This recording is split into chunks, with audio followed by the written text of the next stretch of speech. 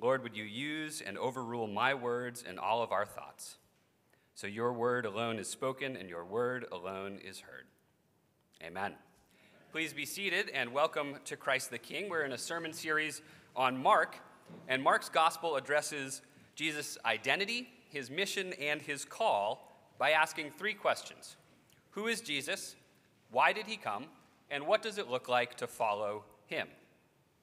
These are three questions that everyone should consider in their life about Jesus and about how they affect your life. In this series, each week we've considered a different aspect of Jesus' character and his ministry. Jesus as beloved son, as the one with compassion, the one who commands, a rebel, the friend of sinners, and today, Jesus, the critic. Today is also a baptism day, one of my favorite days, and a day steeped in tradition. I love traditions. We, as a family with young kids, are starting new traditions of our own, going out to, pick apples on a beautiful fall day yesterday. Traditions affect a lot of what we do, but many traditions handed down to us, we don't always know why they've ended up in our lives. When my wife Mimi and I got married, preparing for our wedding day, I asked my friend John to be my best man. That is, to stand at my side close to me when we were up front about to take our wedding vows. And as I'm sure all of you know, the reason that I selected my friend John is because he was my friend who was the best swordsman. That's right. Typically, a best man was selected from the groom's friends as the best swordsman because in a different time, marriages were less about love, perhaps a bit more of a transaction, and just in case the deal went awry, you needed to have your heavy by your side. Traditions affect lots of parts of our lives, both big moments and small everyday habits, and we don't often think about where they come from. Our passage in Mark 7 gives us a few clues about how we can think about traditions. First, it shows a conflict about tradition. This conflict is summarized by a question for Jesus, who we see as a critic. And third, this question gives a question for us to ask about our lives. So first, the conflict. Turn with me to our gospel passage, Mark 7. We see right off the bat there's a gathering, some sort of meal, and the religious elite are there. Makes sense, wouldn't the religious elite be with Jesus, who seems to be a religious leader? I mean, here we are, religious people in a religious place, a religious day, to do a religious thing. But remember, we actually covered this passage a few weeks ago. Jesus actually gives the religious people the religious people give Jesus flack for doing just what he's doing with them, but with sinners. For sharing a meal with sinners, they get upset. And it's a basic gospel truth that Jesus is a friend of sinners. It's not being religious that earns us friendship with Jesus. It's his love.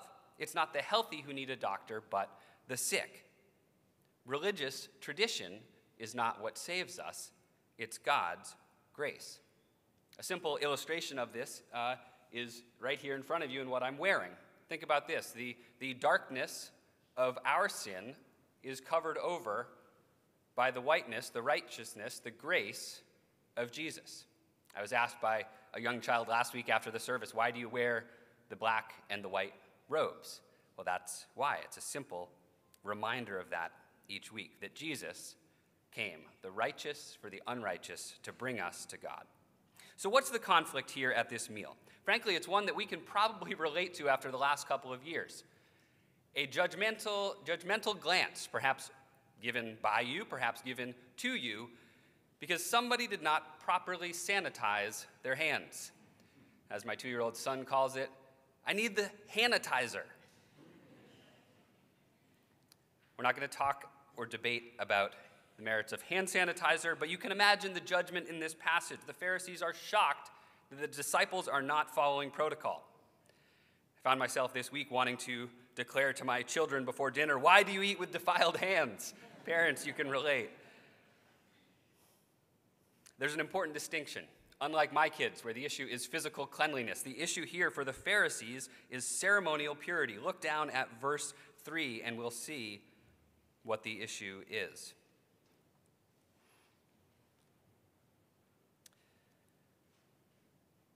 For the Pharisees and all the Jews do not eat unless they wash their hands properly, holding to the tradition of the elders. This tradition included instructions of when and how to wash their hands, their cups, their pots, their vessels, the very couches that they dined on. I'm sure you all have such rigorous procedures of cleaning at your home. It also included instructions of when and how they were to wash when they got back from the market. I'm sure that they were wiping down their groceries with wipes, as some of us did. Now, I have 2 toddlers. I am all for hand washing. 100 times a day if it means we get less germs and bugs in our house. I learned from my kids, here is how you are supposed to wash. Repeat after me. This is to the tune of Frere Jacques. Tops and bottoms. Scrub, scrub, scrub. In between the fingers. Scrub, scrub, scrub.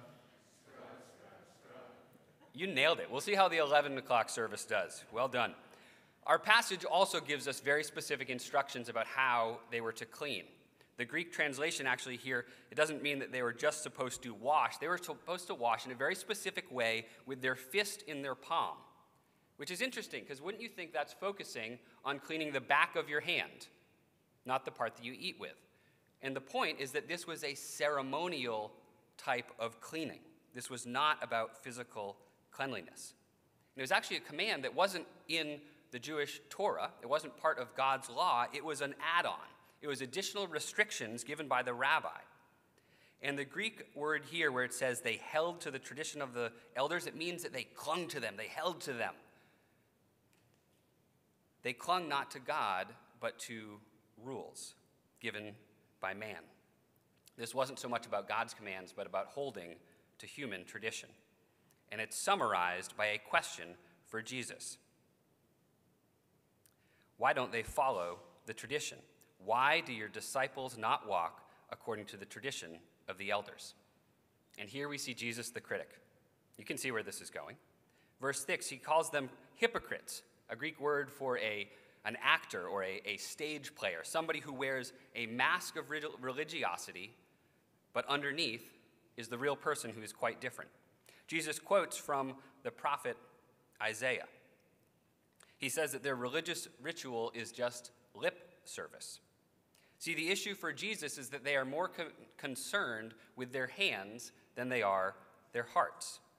And so their worship is empty and vain because it's based just on repeating a human tradition and not on God's commands. Now, lest we think too highly of ourselves, we Anglicans have our own fair share of traditions, don't we? Here we are about to celebrate a baptism, a ceremonial washing, a tradition. What would Jesus say? Is he for it or against it? He's for it, but let's talk about why. See, Jesus is not just a critic because he is a progressive and he is going to aggressively tear down tradition. He is not just trying to undermine the Pharisees' faith and deconstruct it. He is trying to get at what's behind it. He's a critic of human behavior that tears down instead of building up. He's a critic of things that make it harder to draw near to God.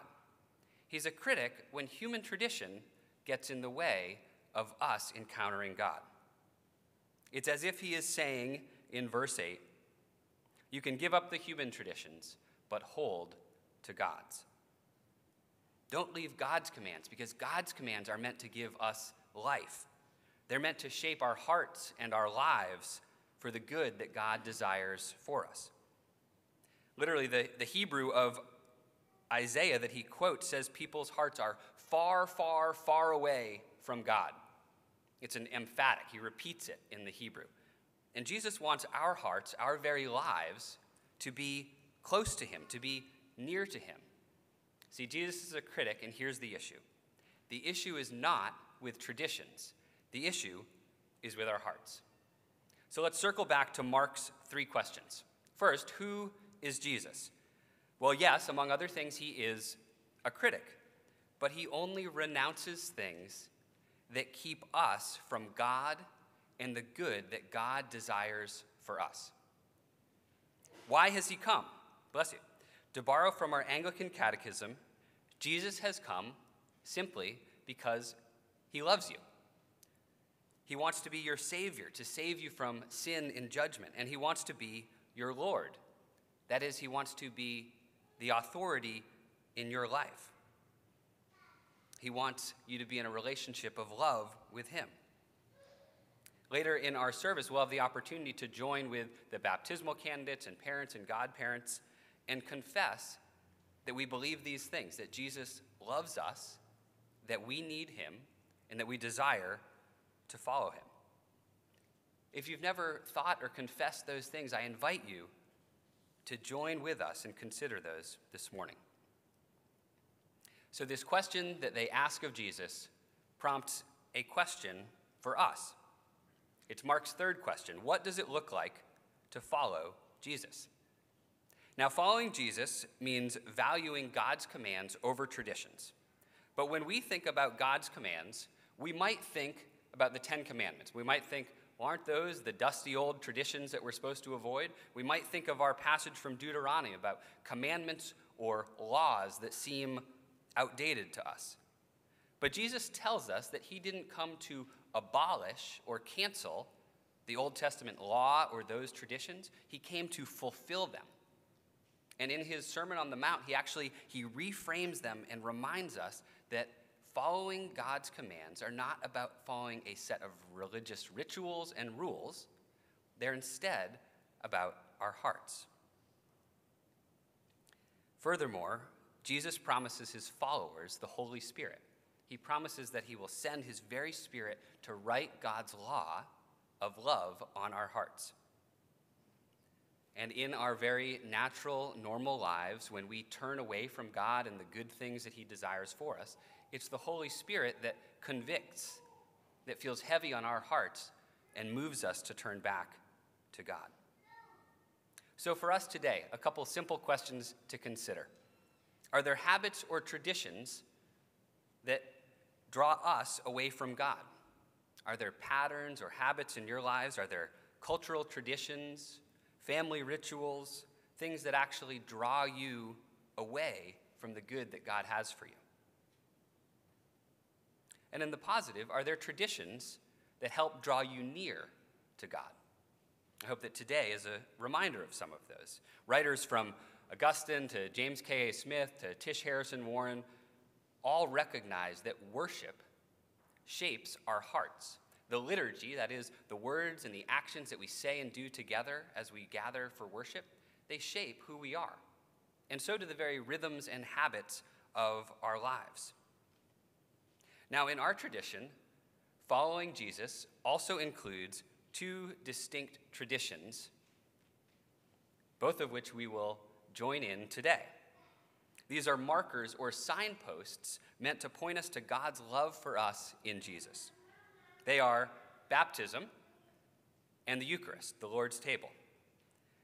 And it's important to note that these aren't just human traditions handed down to us by some church of yesteryear. These are actually Jesus' commands for his followers, that we're to celebrate the table and be reminded that we're to baptize with water in the name of the Father, the Son, and the Holy Spirit. We call these sacraments. They are a visible image of an invisible reality. And in the visible image of baptism, Jesus identifies with us as sinners, because Jesus was baptized himself, and in baptism, we identify with Jesus, knowing that we share in the new life he offers. And in the visible image of the Eucharist, we commemorate the Lord's Supper with his disciples, and we celebrate God's often invisible but actual presence with us. These are moments not just to participate in as ritual, but to encounter God and ask him to transform our hearts. So baptism, more than washing, is about the heart. For an adult, one of whom will be baptized, a young adult will be baptized this morning, it's a response of the heart to God's saving love for you. and it welcomes God's Holy Spirit to form your heart. For young children, it's a matter of heart for parents and godparents, those who desire that child to know God's love. And it's a matter of heart for that young child because we are assured that God is able to shape their hearts towards him as they grow. And lastly, for all of us, these are moments for us to remember our baptismal vows, or for us to consider what baptism might mean for us. It's a chance for us to recommit our hearts to following God, to remember that we need Jesus as Lord and Savior. Join me in a word of prayer. Heavenly Father, help us to know your saving love for us in Jesus.